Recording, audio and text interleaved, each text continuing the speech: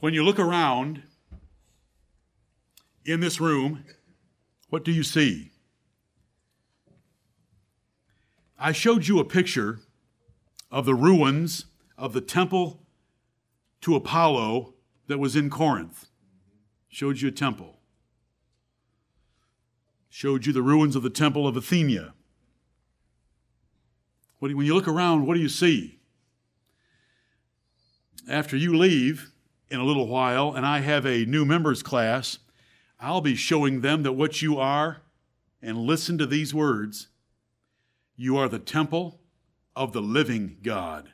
Amen. Are those wonderful words? Is that a great phrase? Temple of the living God. Right here. It isn't the walls, ceiling or floor. It's us.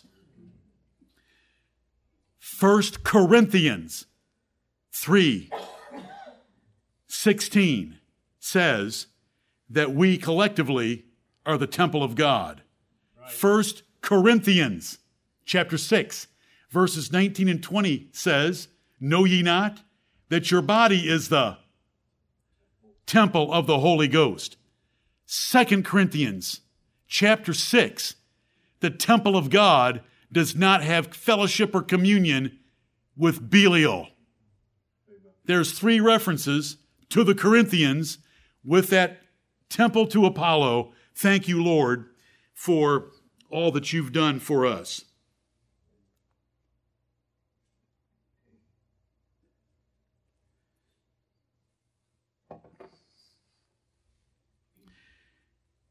There's the map again for you to see the picture, and I appreciate the brothers that came even at break time to tell me how helpful it is to see the names of places recorded in the Bible and to get them together in perspective so that the Bible becomes more open and alive to you. I appreciate that. I know it's a little different from my normal practice. I will do anything that is not unscriptural to help you learn the Scriptures. And I appreciate everything that's been said about the help of seeing some of these places come together.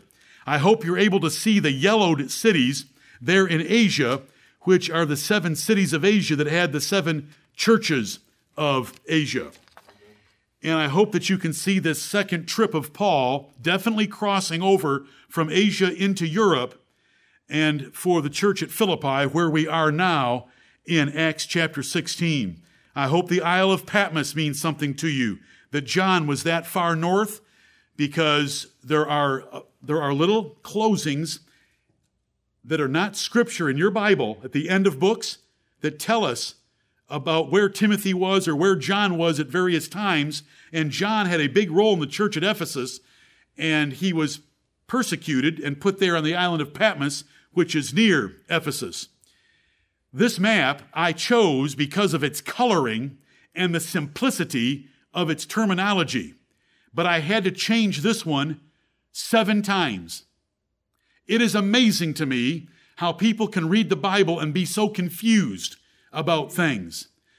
He did not go from Troas to Samothracia by land, which is just one of the example changes I had to make, because it says he loosed from Troas. That's why I asked you, and you're wondering, why did he say that? Do you loose your feet to go walking?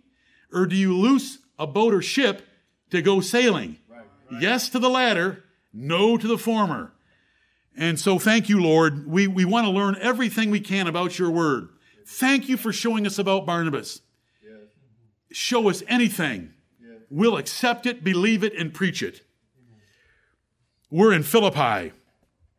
And we got down to verse 12, that they were in Philippi, and we were there in that city abiding certain days. That's the last clause of chapter 16, verse 12. And so now we are at verse 13. This is painful for me because I want to stop on every verse and do it phrase by phrase like we did John. But that is not my purpose. My purpose is not expositional preaching. My purpose is for you to thank God that these big events took place to get the gospel to you. Right. And second, that you'll be convicted to want to share it with someone else. That's my purpose.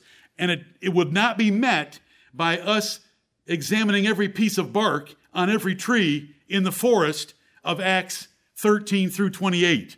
So we're doing it this way, but it's painful because I do want to stop on these verses. The other thing that I'm doing is I'm practicing for Isaiah. Because I'm not going to go as slow as we did through John. We're going to keep it moving through the book of Isaiah if the Lord will bless us. Now I know not everything I have said from the pulpit about time management has come to pass. So we'll just trust the Lord on that. But we are in Philippi with Paul. And who else is with him?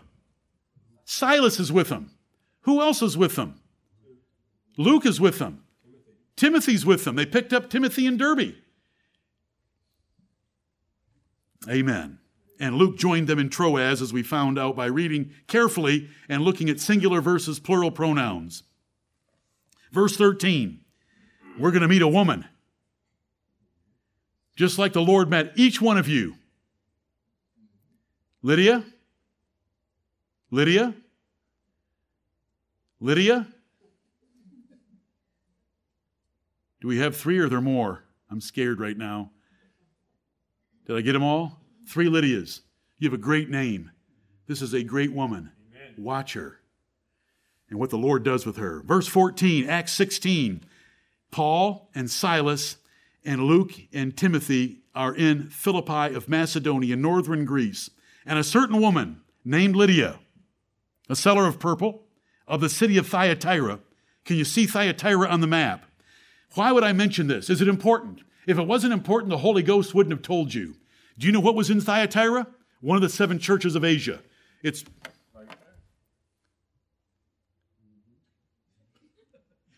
okay. I now know what's happening. Good. I want to just smile at the screen.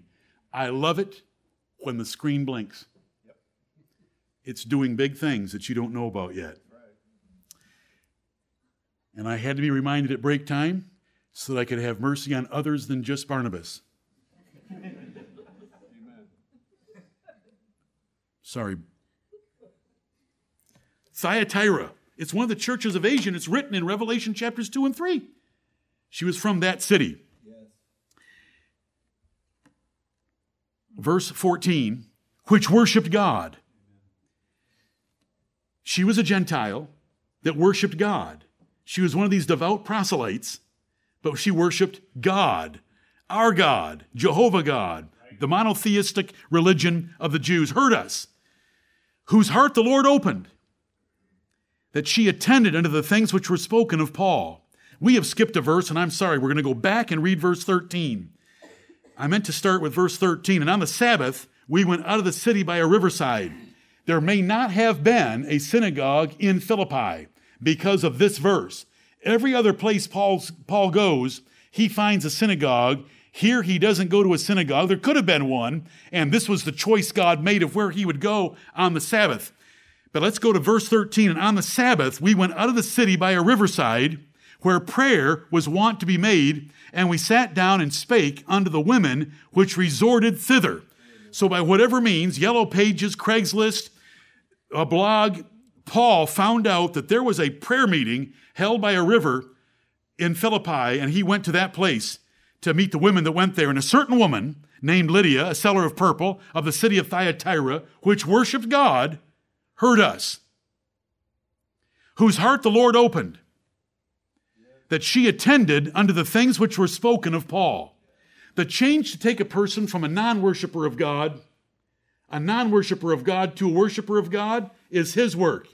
We like to find those worshipers of God and show them the way of God more perfectly. And that's what Paul's about to do. She's already a worshiper of God. She just doesn't know about God's Son, the Lord Jesus Christ, and Paul's about to enlighten her. Verse 15, when she was baptized, and her household, that means she believed, she besought us, saying, if ye have judged me to be faithful to the Lord, come into my house and abide there. And she constrained us. So Luke included himself that Luke is now staying in Lydia's house, and Paul's there, Timothy's there, Silas is there. This woman immediately hears the truth of the gospel. She's a worshiper of God. Cornelius was a worshiper of God, but he didn't know anything about Jesus Christ. He needed to meet Simon Peter. Lydia was a worshiper of God. She needed to meet Paul at a prayer meeting by a river with other women, and she heard Paul preaching. Everything made sense to her. She believed it, was baptized, and look at her faith already showing works of charity and works of kindness. She besought them. She begged them. She pressured them. Come and stay at my house. I've got a place for you to stay. I don't want you to stay at Days Inn. Come to my house. What does it say? She constrained us. She constrained us. That means she put enough pressure on us that we said yes. And so they went to her house. What we notice here is that God prepares his people and God prepares preachers and gets them together. He had that woman all set up for Paul to meet her. Did the Lord have you set up? Were there times in your life where you heard things about Jesus Christ, heard things about the Bible, heard things about the truth, and they were like water off a duck's back? Yes. But then there was a time that the Lord prepared us, and we heard it, and our response was totally different. Amen. That's the Lord at work. The Lord's at work on both sides. He's working in Lydia. Not only had he prepared Lydia before Paul got there, but while Paul's preaching to her, the Lord opened her heart, and she just loved what Paul was preaching. And Paul was being faithful from his side. And when you combine those together, there's fruit, there's conversions, there's blessings, and it's happened to us. And we want it to happen to our children. And we want it to happen to our children's children.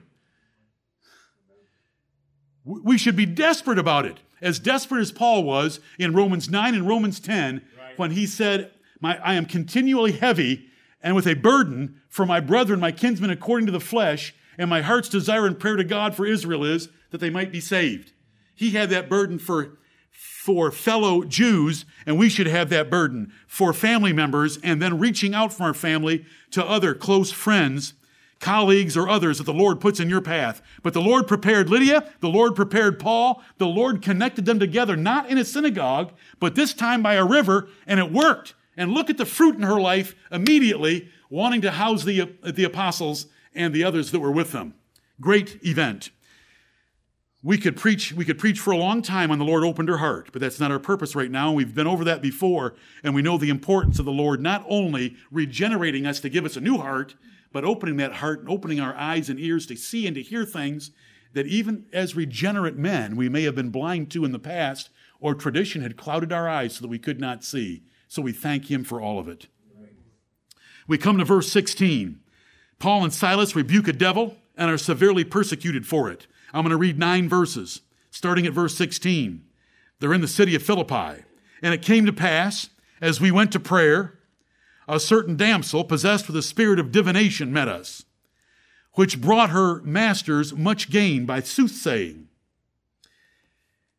The Jews had particular times to pray. You can read about it earlier in the chapters of Acts. Paul's not going to offend Jews if there are any in the city by changing those times for prayer. He prayed at other times, I'm sure, as well, but he also prayed at their times. So he meets this woman with a spirit of divination. She's got a devil in her, and this devil allows her to foretell the future to a limited degree. And by her soothsaying or foretelling the future, she was able to make her masters a lot of money. The same, this girl, a damsel, the same followed Paul and us. See, Luke is describing Paul in the third person now and himself as part of us. And cried, saying, These men are the servants of the Most High God, which show unto us the way of salvation. And this did she many days. But Paul, being grieved, turned and said to the Spirit, I command thee in the name of Jesus Christ to come out of her. And he came out the same hour. That's a whole lot faster than the exorcisms that take place in this world and that are not really exorcisms at all, but it's the devil himself allowing the appearance of an exorcism and an exorcist. And when her masters saw that the hope of their gains was gone, they caught Paul and Silas and drew them into the marketplace unto the rulers and brought them to the magistrates, saying, These men, being Jews, do exceedingly trouble our city, and teach customs which are not lawful for us to receive, neither to observe, being Romans. And the multitude rose up together against them, and the magistrates rent off their clothes, and commanded to beat them. And when they had laid many stripes upon them, they cast them into prison, charging the jailer to keep them safely, who, having received such a charge, thrust them into the inner prison and made their feet fast in the stocks. What power in the name of the Lord Jesus Christ when issued by the Apostle Paul with an apostolic gift. You can't go around doing the same kind of thing as that, but we can still pray in the name of the Lord Jesus Christ to deliver men. And the Lord will deliver. But it's not done visually, visibly, in a moment of time, like it was for the apostles with their sign gifts, which was an immediate sign that they had extraordinary power. Now think about it. This girl had some power. The only way you can make money off of soothsaying is if it works out once in a while. The only way you can make money from divination and to have multiple masters, plural, that have this damsel is because it works once in a while. So it was a profitable business because she did have some devilish power to foretell a few things. The Bible tells us that. Nobody should be surprised. Right. The Bible lets devil-possessed people do sign gifts once in a while. This is Deuteronomy 13, 1 through 5. Right. To see if you're going to follow the devilish sign gift or his word. Right. So he says, I'm sometimes going to let them come to pass just to see if you're going to trust me or them. So remember that. But the Apostle Paul was able to rebuke her in the name of the Lord Jesus Christ, and the devil came out the same hour. Bang! Out of her. And the power that should have been seen by the masters and the power that should have been inquired to by the magistrates wasn't, because men are so blind and stubborn against truth. They should have realized, we thought we had a special gift in this city, but we just heard the name of Jesus Christ eliminate that gift, but they didn't ask about Jesus Christ. Instead, they come together with one mind, unified against the preacher of the gospel because of this, prophets, and then the slander that the apostles were against the customs of the Romans. Therefore, why do we preach in this church by God's grace? Because some of us that are ancient were not always this way. Why do we submit to civil government? Why do we honor civil rulers? Why do we pay taxes? Why are we very careful about these things? Why does our website have a document, God bless the IRS, so that this charge can never be laid against us? Right. I have spoken to the IRS, and I have asked them at times to look our document up, God bless the IRS. They just laugh a little over the phone with me. I don't know if they ever look it up or not, but I want them to. I want them to know what kind of a church we are, because we can't go down for anything but one issue. We're followers of the Lord Jesus Christ. And we want to go down for that only. So they get together and they get all eloquent about how they're Romans and they're not going to put up with any rebellion against Rome. And they don't ask if Paul's a Roman, and they don't ask if Silas is a Roman. They're both Roman citizens. Very special for Jews to be Roman citizens. And both of these are Jews that are Roman citizens. Very special. They didn't ask. They didn't have a trial. They just beat them, stripped them, abused them, and threw them in the innermost prison. But what were they doing down there in the innermost prison? So we come to verse. There's much more that could be said. I hope that you all know that. There are outlines for anyone that feels that they're getting cheated. On our website, type in Acts in any chapter that you want to type in. Make sure that you look around, because there's more than one outline for some of these chapters that are full of information, like chapter 16. There's a 20-page outline on Acts chapter 16. Verse 25. And at midnight, Paul and Silas prayed and sang praises unto God, and the prisoners heard them. And suddenly there was a great earthquake, so that the foundations of the prison were shaken. And immediately all the doors were opened, and everyone's bands were loosed. And the keeper of the prison, that's the jailer, awaking out of his sleep and seeing the prison doors open, he drew out a sword and would have killed himself, supposing that the prisoners had been fled. Your performance reviews were different back then than they are now. If you didn't do your job, you got your head cut off. If you let prisoners go, then you lost your life. And that was high motivation to run a good prison. and to keep the keys in your possession. Just different way of doing business. You may like it, as long as it applied to other parts of the economy and not yours. The keeper of the prison, though, he's ready to commit suicide. He was a sleeping pagan Roman, ready to kill himself because he knew he would lose his life if the prisoners had fled, and he just assumed that they had all fled. If all shackles and all handcuffs and all bars, gates, and doors were opened, there shouldn't be a prisoner in there. They should have all run for the streets. Prisoners don't care about earthquakes if the earthquakes open the prison.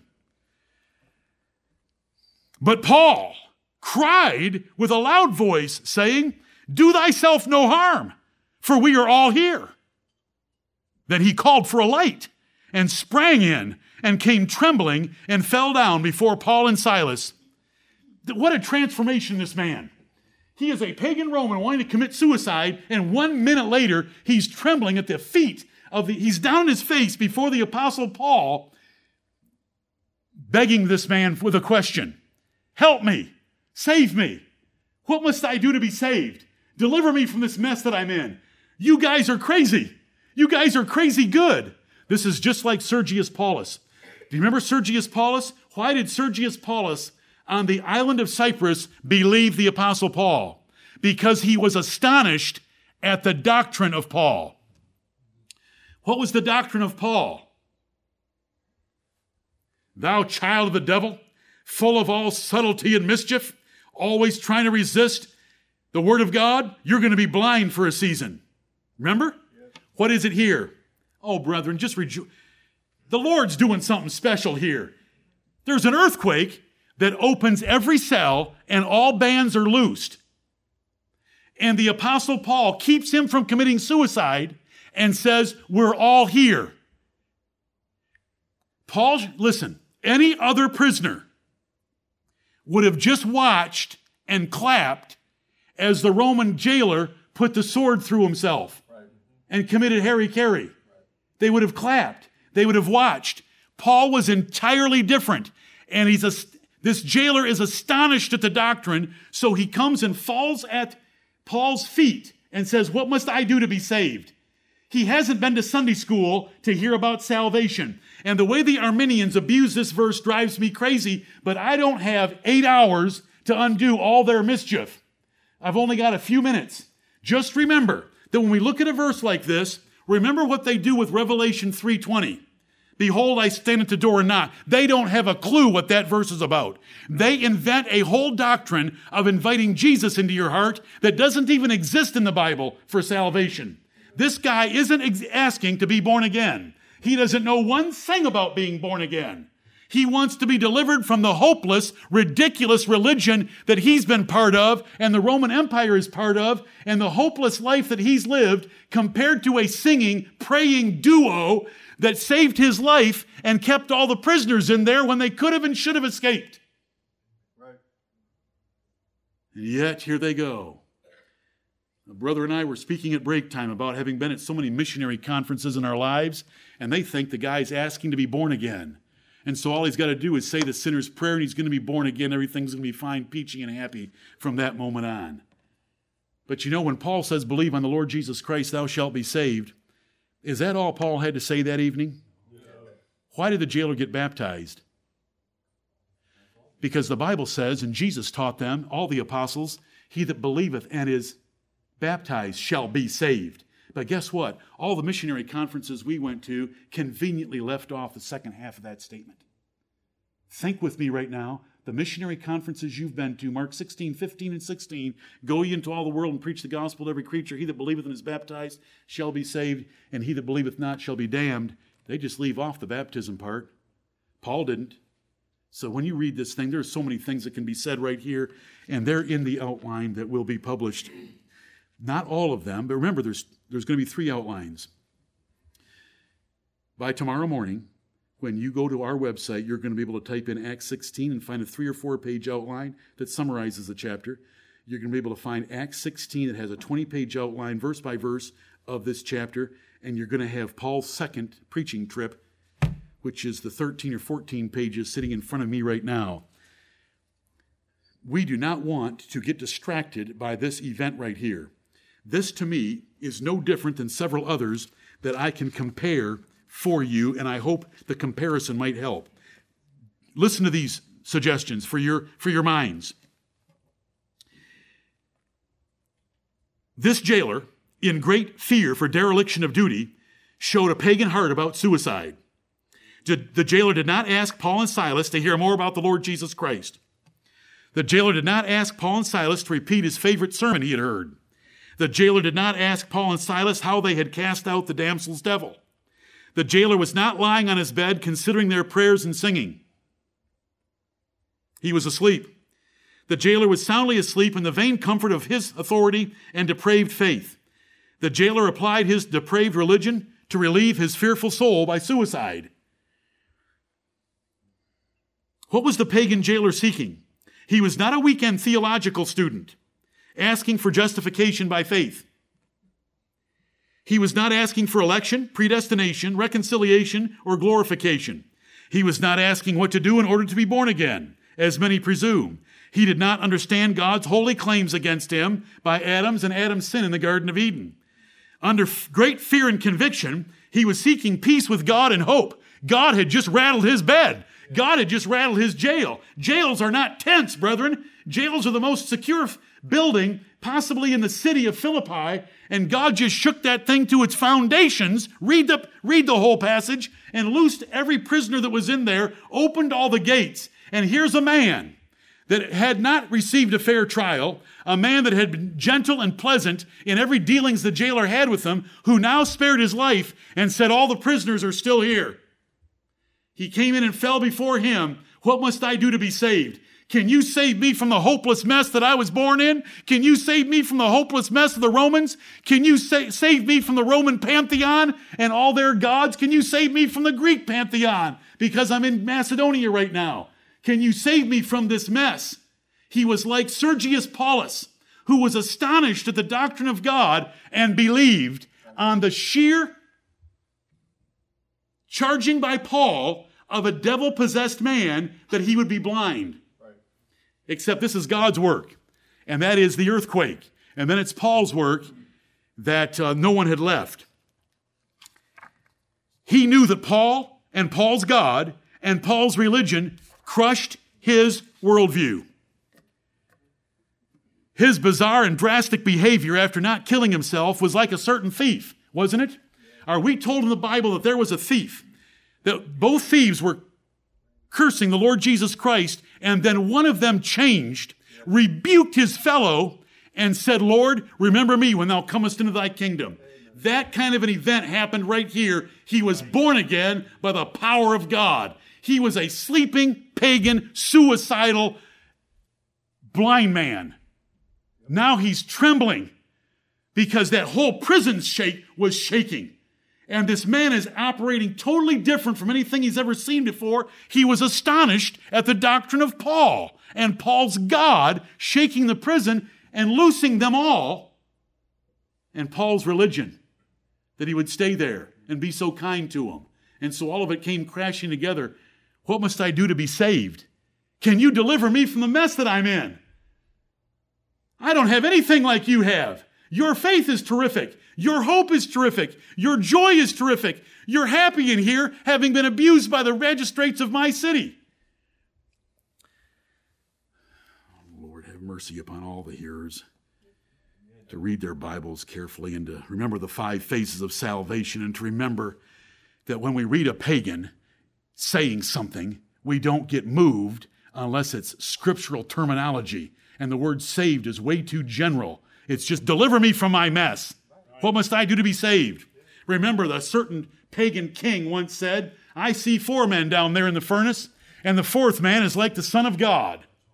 Oh, should we get all worked up about Daniel 3:25? Because Nebuchadnezzar saw the Son of God in a fiery furnace? Was Jesus back there in the fiery furnace? Not a chance. There was an angel there, and the poor pagan didn't have a clue what he was talking about. And so we learn things by studying all that the Bible has to say.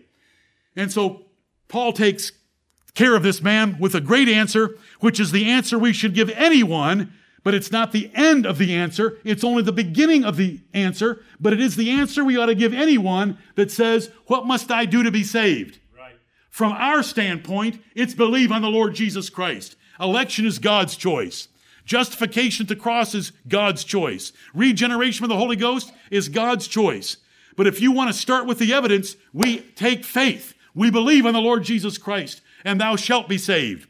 If you'll believe in the Lord Jesus Christ, you'll save your house from a worldview that's wrong and from all the devilish ideas that you and your family have had and that your family traditional religion has had.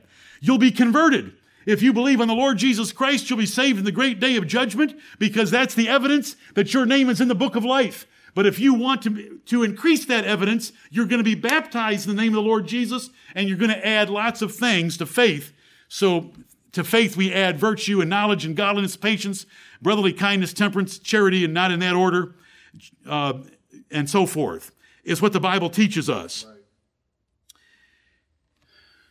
Consider the drastic change in a certain thief. Then this man. What do we say happened? We say that very likely the thief was born again on the cross. Consider how the eunuch and Cornelius were both moved to seek more truth in their respective ways. I've already mentioned Sergius Paulus, which to me is the best comparison. Recall how superstitious and confused the citizens of Lystra were about Paul. Compare how the hopeless philosophers, some of them, turned to the truth of Paul's words. Some of those philosophers on Mars Hill, heard Paul and turned to him and followed him and were converted. What was that jailer's religion? The pantheon of the Greek and Roman gods. Total confusion. No hope in his life. Do you know what the Bible says about us Gentiles before we hear about Jesus Christ? It's Ephesians chapter 2 and verse 12. We are without God and without hope in the world. Right.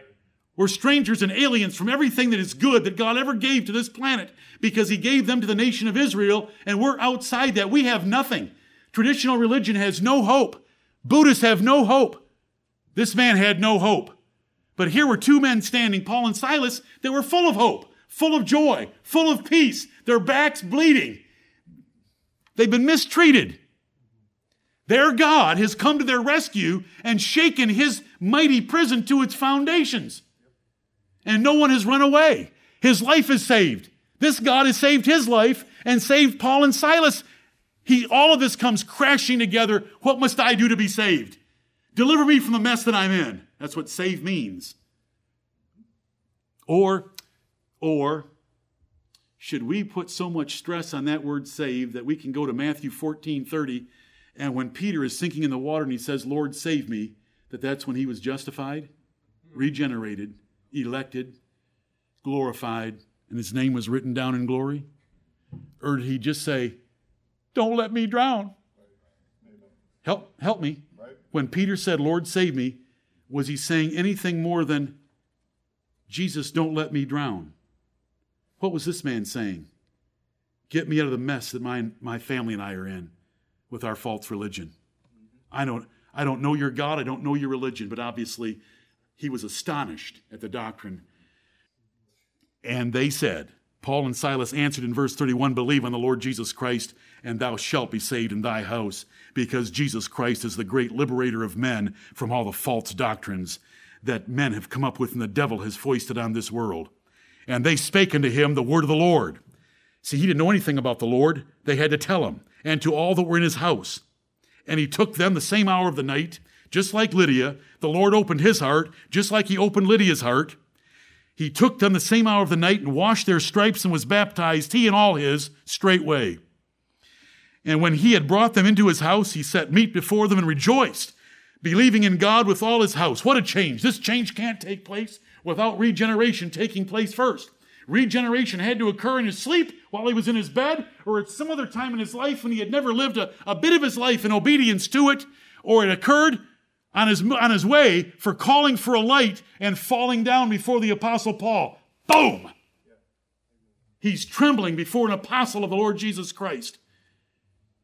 The change. The Bible says there is no fear of God before their eyes. Something happened to this man that was drastic. All of a sudden, he's filled with charity. He's filled with kindness and good deeds. He's rejoicing. He's full of joy. Everything's wonderful. My prison's ruined.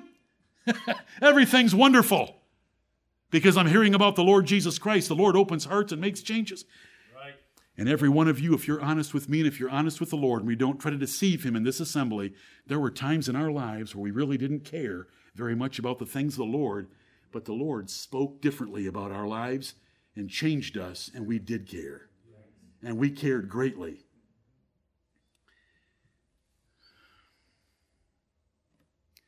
He's rejoicing and believing in God with all his house. The Lord made more changes than just one. You know, when I read this passage, I don't know how you read it. When I read this passage, the earthquake was pretty powerful. But the change in men's hearts is more powerful. Ephesians chapter 1 tells us that the power that it takes to get a person to believe the gospel of Jesus Christ is the same power that it took to raise the dead body of Jesus Christ. Right. In a shaking prison, there are no dead bodies raised.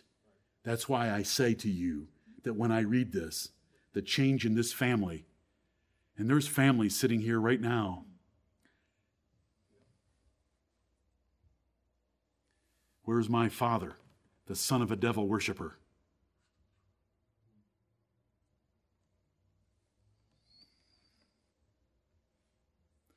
Do we fit this? Rejoicing in God with all your house?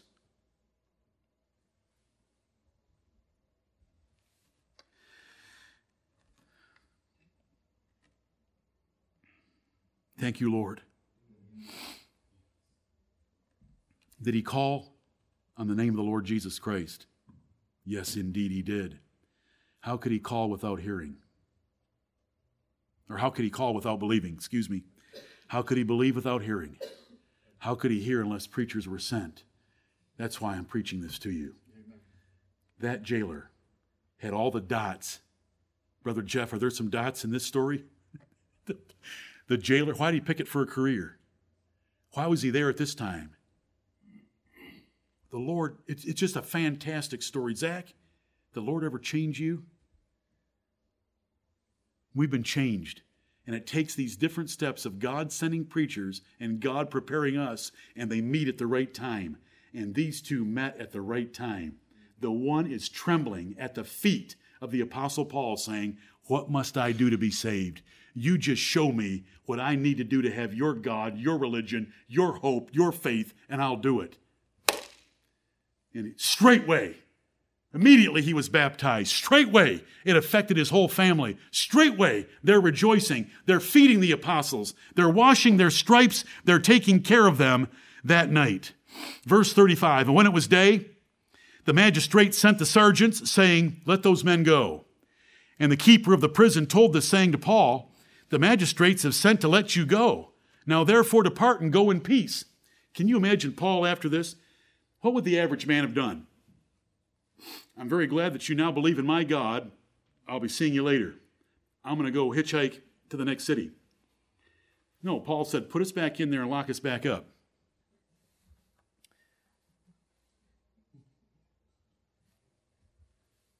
We don't want you to get in trouble. Just lock us back up. Lord's going to take care of us. Come on. Listen, I'm too clean now. Put me back in there. The magistrate sent the sergeants, their underlings. "Tell that jailer, let those men go." We don't know. All we know is there's a God in heaven. The Bible does not tell us. They did not come to the idea that they were Romans, because they're going to be shocked in just a minute that Paul and Silas were Romans. So it wasn't that. It was the Lord doing something. And I want to tell you that the Lord is in charge of all political events, and never forget it. Because when we get over there to chapter 18 and we're in the city of Corinth, the enemies of the gospel are going to create a street riot that are going to bring the Apostle Paul before the deputy of the Roman government. And Paul is not going to have to say a single syllable, because God had told him, "I have much people in this city, and no one is going to hurt you." He is in the middle of a riot. They want to pull him apart, and they have him before I'm sorry that I'm preaching 18 before I finish 16, but I can't wait for it. And if I end up getting you there by a hodgepodge, I'm not going to apologize very long. Just a little while. He doesn't get a single word out of his mouth. Did you read this last night? And Gallo said, "You Jews and all your superstitious religious ideas, if you had some legal matter here, he was guilty of some street nudity or something, I'd listen to it. But listen, get out of my sight. And he says it so strongly, the Greeks standing there grabbed Sosthenes, the chief ruler of the prison, and beat him. That is not right in front of a Roman deputy, but they beat him, and it says the Roman deputy didn't care because the Lord was setting the lines and drawing the line in the city of Corinth. Paul didn't even have to say a word, and he was delivered. You should rejoice when you read the Bible at events like that. Oh, I'm getting so off track. But I want to tell you this. When you open up 1 Corinthians, did you just hear the name that I mentioned to you? When Paul arrived in Corinth, he converted Crispus, the chief ruler of the synagogue. He was quickly replaced by Sosthenes, the chief ruler of the synagogue. And in front of Gallo, Sosthenes was beat by the Greeks. And Gallo just let it happen. When you open the Bible, 1 Corinthians chapter 1, do it. Who wants to read it to me first? And if you don't cry, you've got a hard heart.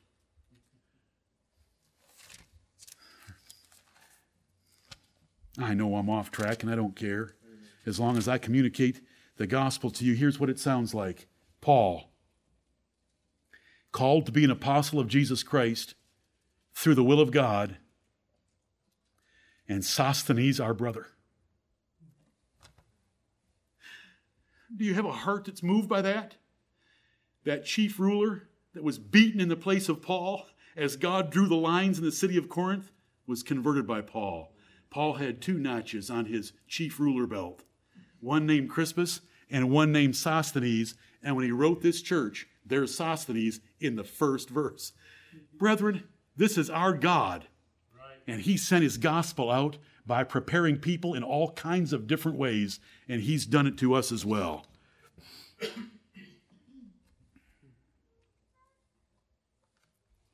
Verse 36 of Acts 16. The keeper of the prison told this saying to Paul that came from the magistrates through the sergeants that were telling the jailer to let Paul and Silas go. The magistrates have sent to let you go. Now therefore depart and go in peace. But Paul said unto them, they have beaten us openly uncondemned, being Romans, and have cast us into prison. And now do they thrust us out privately? Nay, verily. But let them come themselves and fetch us out.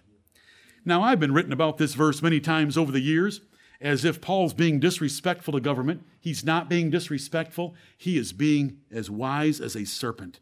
He is setting a precedent case to protect the Philippian church in days to come. He could have appealed to Caesar. He could have got those magistrates in serious trouble, but he didn't. He just said, why don't they come and fetch me out, and we'll have a little chat. And I will set a precedent that this Philippian church is not to be messed with because we are Roman citizens and they mistreated Roman citizens. And if we ever have to pull an ace to protect this religion and this church in the city of Philippi, we've got one to pull. I just want them to know what it looks like. Are you with me on this? Yes. Paul is brilliant. Right. He's always brilliant. Why is he always brilliant? Because he's inspired by the Holy Spirit of God who gave us the Bible, and you can be brilliant to the degree that the Holy Spirit fills your life. They have beaten us openly, in public, uncondemned, being Romans, and have cast us into prison without a trial, and now do they thrust us out privately, sweeping this all under the rug? 5 counts. Can you imagine the sergeants taking this news back? But the worst part of it's the middle one, being Romans. Silas was a Roman. We can tell by this.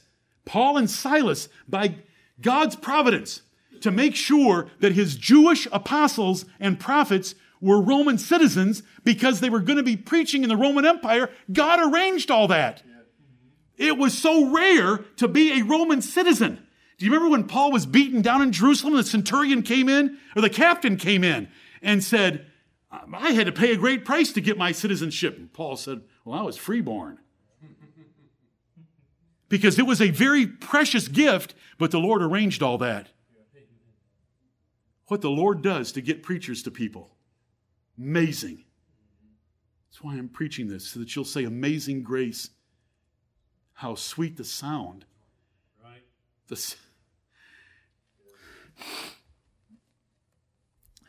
verily their sound went into all the world. Romans chapter 10 and verse 18, the apostles' sound went into all the world.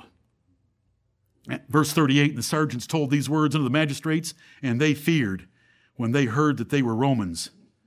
Yeah, you bet they did. And they came and besought them and brought them out and desired them to depart out of the city.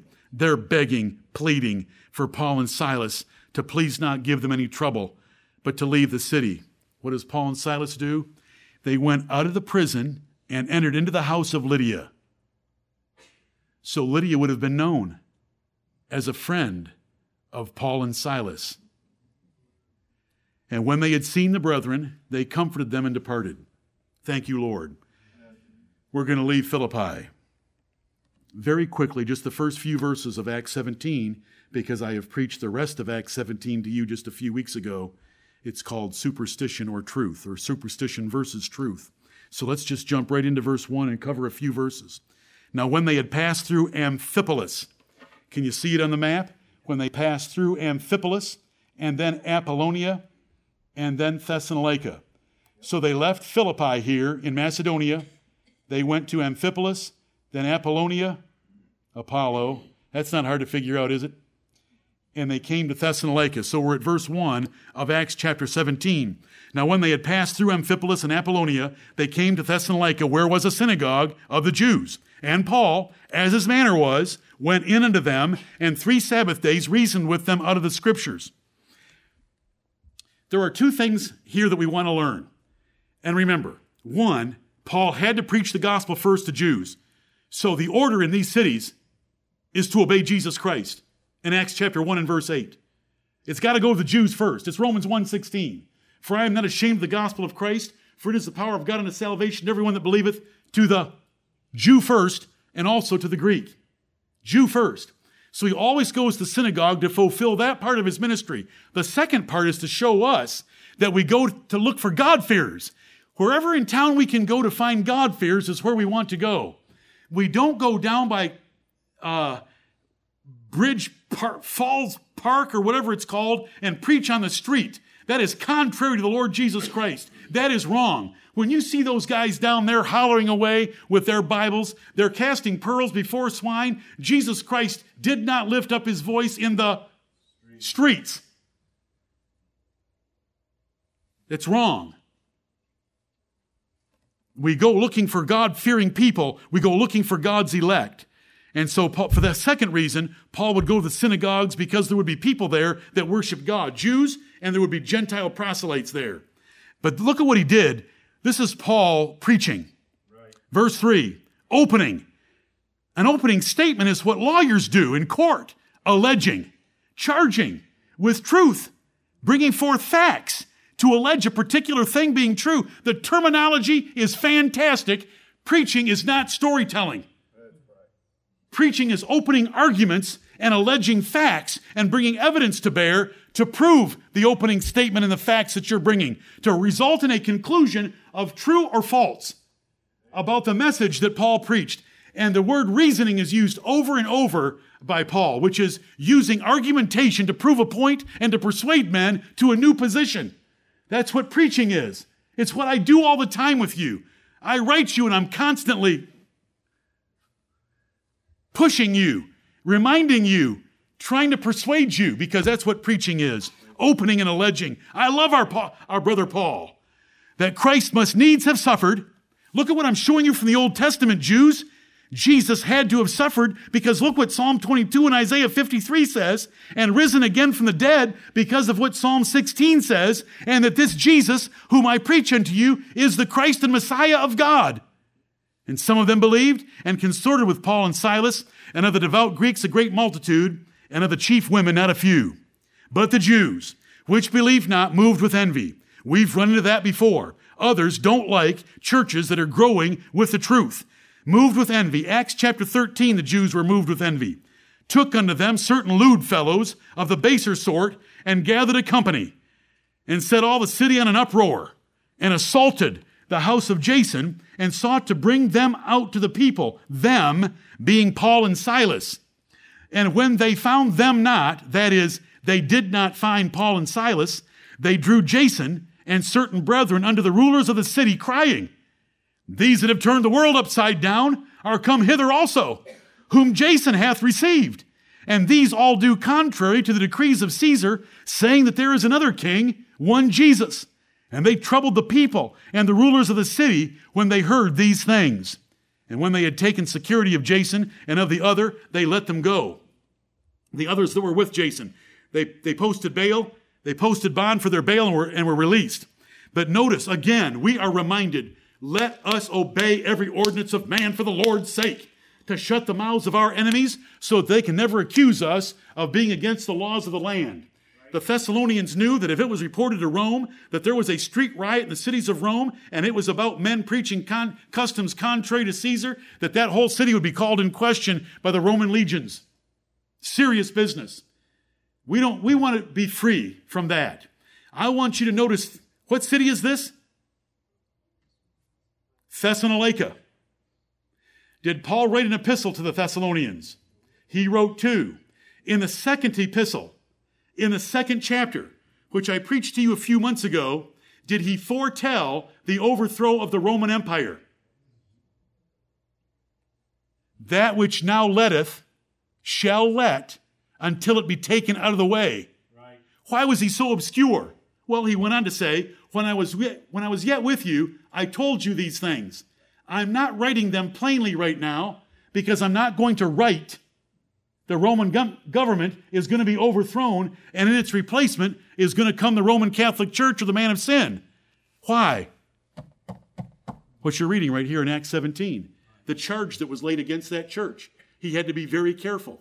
So the whole Bible should just come together that is the most beautiful thing if we'll just learn it and read it. And Lord, show us what we don't see, and I'll preach it. And I'll apologize. Verse 10. And the brethren immediately sent away Paul and Silas by night into Berea. Okay, let's look at our map. Let's look at our map. I love flickers. There's Berea. So the brethren immediately sent them away from Thessalonica to Berea.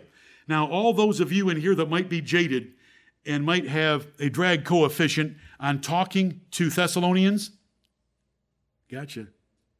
Just go to the next city, because you never know when you're going to run into a Berean. These were more noble than those in Thessalonica. That's a private joke, but I hope all of you are listening. Yep.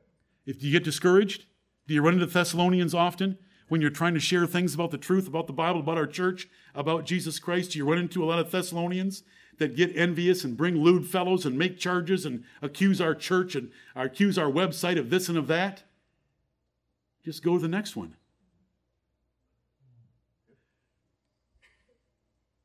When a certain Samaritan village, when a certain Samaritan village didn't get excited about Jesus the way the apostles thought they should have gotten excited about Jesus. Right. James and John wanted to call fire down from heaven and burn them up.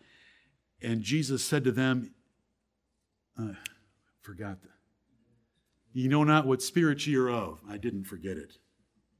Ye know not what spirit ye are of. Ye sons of Zeruiah are too hard for me. Right. So what was Jesus' solution? Just go to the next village of the Samaritans. And that's what we've got to do. We're going to get shot down so many times. What if Jesus had given up because he got shot down a few times? John the Baptist, the apostle, did Paul ever get shot down? But he just kept going. Let's just keep going and waiting for the Lord to give us our opportunities, because we're going to run into Bereans. Weren't you a Berean for someone one time? Oh, yes, Ed. Matthew and Angela. Right there. Natalia, after this service, you ask Poppy what Pastor was talking about. It's very nice for Poppy to have his granddaughter.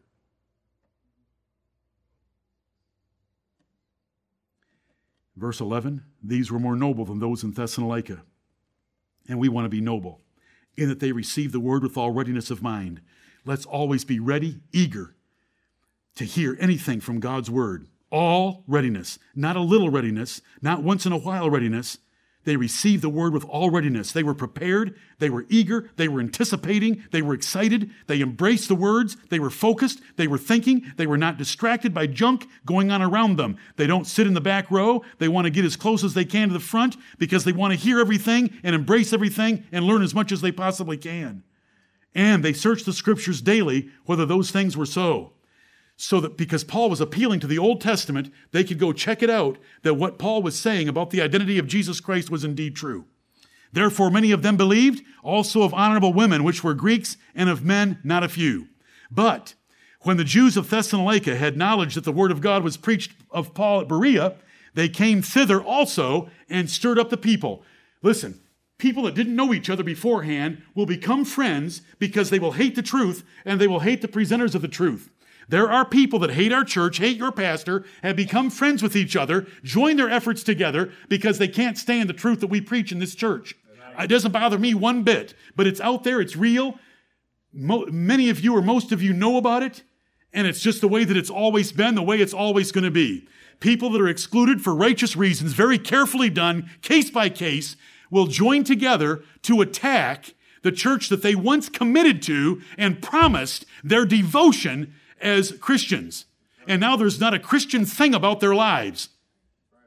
But they sure will attack those that they once fellowshiped with. But we're used to it. We appreciate it. I jump for joy over it. I get excited about it. I am glad on this particular account and this account only that there are certain things in my life that they get to use. It thrills me. I rejoice. I shout, "Thank you, Lord." Because if God's able to use all that to bring about things that look like the apostles, I was told by Jesus in Matthew chapter 5, verses 10 through 12, to rejoice and be exceeding glad because they did these same things to the prophets, and your reward is going to be great in heaven. We want to be like these Bereans. These are wonderful brethren. But Paul's in trouble. Now, I'm going to show you one of the little difficulties. And I had to change this map 7 times, and here's one of the changes. Verse 14, then immediately the brethren sent away Paul to go, as it were, to the sea. But Silas and Timotheus abode there still. Silas and Timothy stayed in Berea, but Paul went to Athens. That's what it's going to tell us in the next verse. Verse 15, and they that conducted Paul brought him unto Athens. How'd they take him, by ship or by land? By land? Because of a few words that are stuck into verse 14? They sent away Paul to go, as it were, to the sea. So Paul went over to the sea like he was going to take a ship to unknown ports that would totally end the pursuit out of Thessalonica and Berea for the Apostle Paul, and they went overland down to Athens so Paul could keep right on preaching in Greece. But no one would know about it for a good while.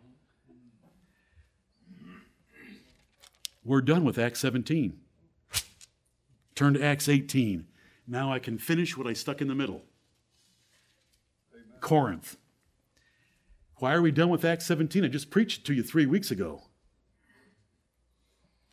You all know about it. Listen, I got you to Athens. We're in Athens. Let's circle that thing. Circle. There it is, Athens. Huge, important city, and we studied that a few weeks ago in a sermon that is on our website just a few weeks ago, Superstition versus Truth. Then he comes over to Corinth. I'm telling you, Corinth is ideally situated. It has access to the Aegean Sea and access to the Adriatic Sea. It is a phenomenal location, and thus it was very rich. Here's the Aegean Sea coming into Corinth, and here's the Adriatic Sea. The Adriatic Sea, Ante and Kate know a little bit about that one. And so there we are. Corinth, it's a great city. It was very prosperous. It was very wicked. It was like our San Francisco. There were verbs and nouns created. To Corinthianize a person was to corrupt them into lascivious sexual immorality. The city was so wicked. And you know, cities do vary. There's Thessalonica, then there's Berea, then there's San Francisco. There's Greenville, and there's San Francisco. And until last week, Greenville and San Francisco were very different. Right. Very different. And so there are different cities and there are different people that you're going to run into when you're sharing the gospel. Let's just keep looking for them.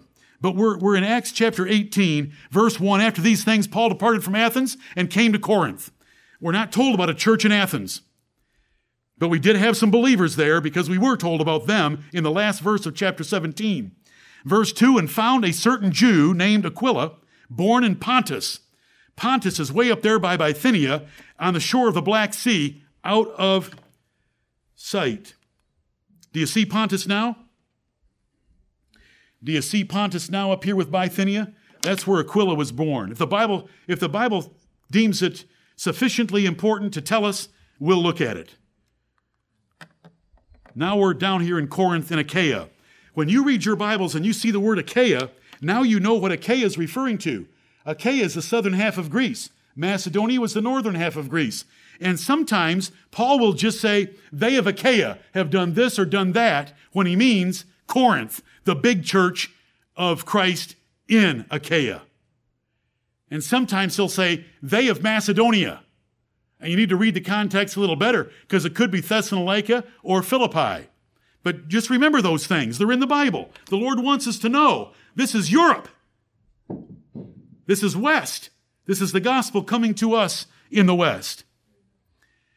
Born in Pontus, this is Acts 18:2, lately come from Italy with his wife Priscilla. This is a power couple, because that Claudius had commanded all Jews to depart from Rome and came unto them. Paul joined up with Aquila and Priscilla, and because he was of the same craft, he had a transferable skill other than preaching. He abode with them. He lived with them and wrought. For by their occupation they were tent makers. So all of them were tent makers together, so they had a transferable skill that they used. Verse 4, and he reasoned in the synagogue every Sabbath and persuaded the Jews and the Greeks. Same thing he did in every city. To the Jews first, and he went looking for God's elect. Verse 5, and when Silas and Timotheus were come from Macedonia, remember, they had stayed at Berea. They got to bypass Athens because Paul's moved on quickly. Paul was pressed in the Spirit and testified to the Jews that Jesus was Christ. And when they opposed themselves and blasphemed, he shook his raiment and said unto them, your blood be upon your own heads. I am clean. From henceforth, I will go unto the Gentiles. Now that's an important statement. He had made that statement in Acts 13 in Antioch of Pisidia, and he makes it again here because he allowed every city to stand on its own as to how it would receive the gospel. Each city. And so when he says here, I turn to the Gentiles and I'm through with you Jews, he meant that for Corinth. Because his next city is Ephesus, chapter 19, and all you've got to do is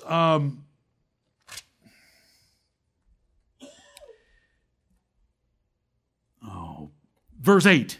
And he went into the synagogue and spake boldly for the space of 3 months, disputing and persuading the things concerning the kingdom of God. That's the Apostle Paul. See, when Paul said, I turn to the Gentiles, in this passage here in Acts 18, he is referring only to the city of Corinth at that time, in that 6th verse. Because he said that also in Antioch of Pisidia, but after Antioch of Pisidia, he would still go to synagogues to preach to the Jews first and let every city stand on its own. Verse 7, and he departed thence and entered into a certain man's house named Justus, because the Jews have opposed themselves and blasphemed his gospel. So he shook his raiment, letting the dust fly off, and left them to themselves. But he goes into this man's house named Justus, one that worshiped God, whose house joined hard to the synagogue. Justus, do you worship God? Okay. Then you fit your Bible name. And Crispus, the chief ruler of the synagogue, believed in the Lord with all his house. Sounds like the jailer. And it sounds like Lydia. And many of the Corinthians, hearing, believed and were baptized. Then spake the Lord to Paul in the night by a vision. Be not afraid. Paul, I know you've got Jews that are opposing themselves and blaspheming, but don't be afraid, but speak. Hold not thy peace. Don't stop preaching. Don't hold back, for I am with thee, and no man shall set on thee to hurt thee, for I have much people in this city. You have heard the truth, because God said there was much people there and you were part of the much people. The Lord's been so kind to us to bring the gospel to us. I have much people there. See, there are people in cities that are different from the rest of the people in cities. There's God's elect in cities and there's reprobates. And Paul endured all things for the elect's sakes. And here God is telling Paul, I have much elect. I have many elect in this city of Corinth. You stay and preach. Don't bail on Corinth like you bailed so quickly on Athens, because I've got much people here. It's phenomenal. Thank you, Lord. Verse 11, and he continued there 1 year and 6 months, teaching the word of God among them. And when Gallio was the deputy of Achaia, remember, you know that Achaia is the province, and Corinth is just one of its cities. And Gallio is the deputy of this province of Rome.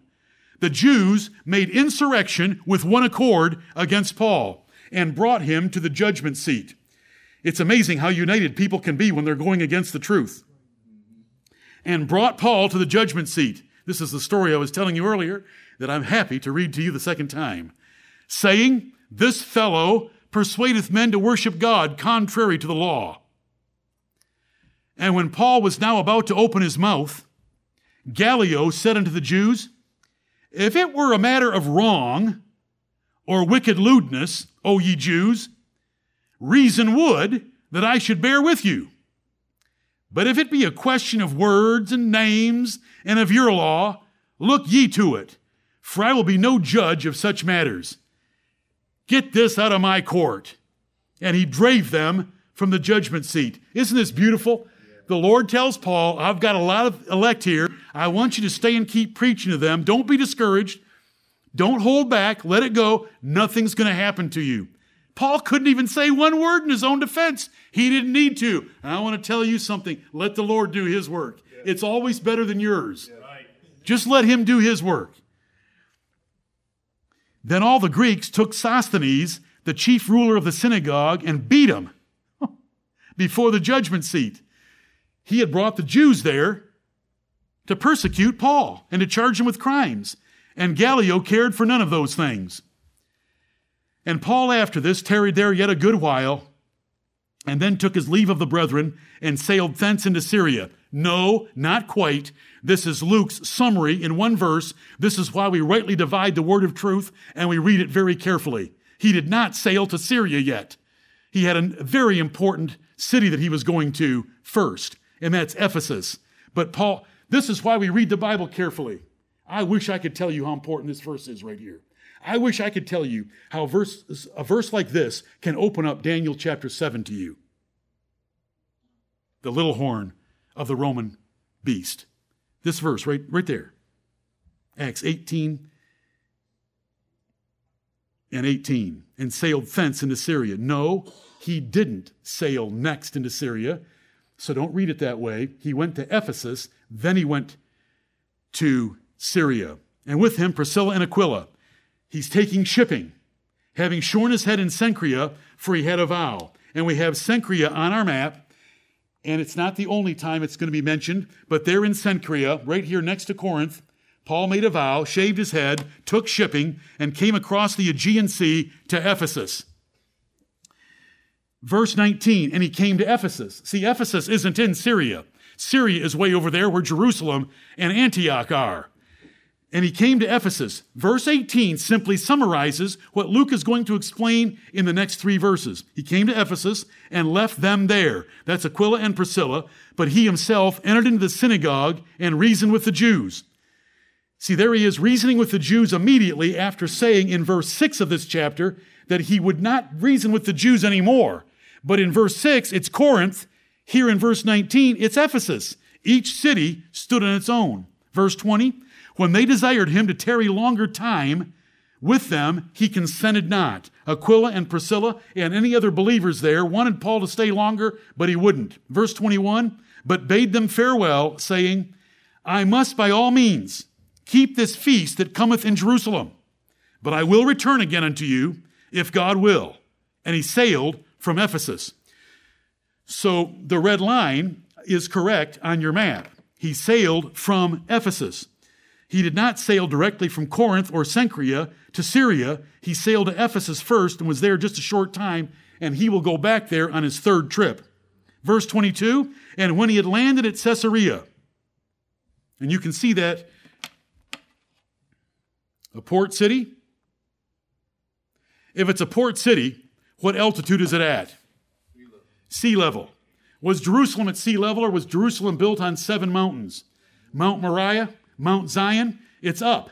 So look at how verse 22 reads, and when he, that is Paul, had landed after a long sailing trip from Ephesus at Caesarea and gone up and saluted the church, he went down to Antioch. Now, it doesn't give us a name. Are we correct in picking Jerusalem? Where were the feasts held? Why did he shave his head? What church was up? What church would he need to go salute once in a while? And then he went down because he went back down to sea level because Antioch was at sea level on a river that ran into the Mediterranean Sea. And so we have Paul's second preaching trip, and that's why you've heard the gospel. Otherwise, it would have been just kept to the Jews. For 1,500 years, it was kept to the Jews. They only had prophets. They only had Scripture. Before that 1,500 years, for 2,500 years before that, only the patriarchs. Only the patriarchs. And God winked at the ignorance of the Gentiles, but now commandeth all men everywhere to repent, including us. And we thank you, God, for sending your gospel to us so that we might know the great gift you made of your Son, the Jewish Messiah, but the Savior of Gentiles. And we thank you for it, Lord. May the Lord bless the preaching of his word.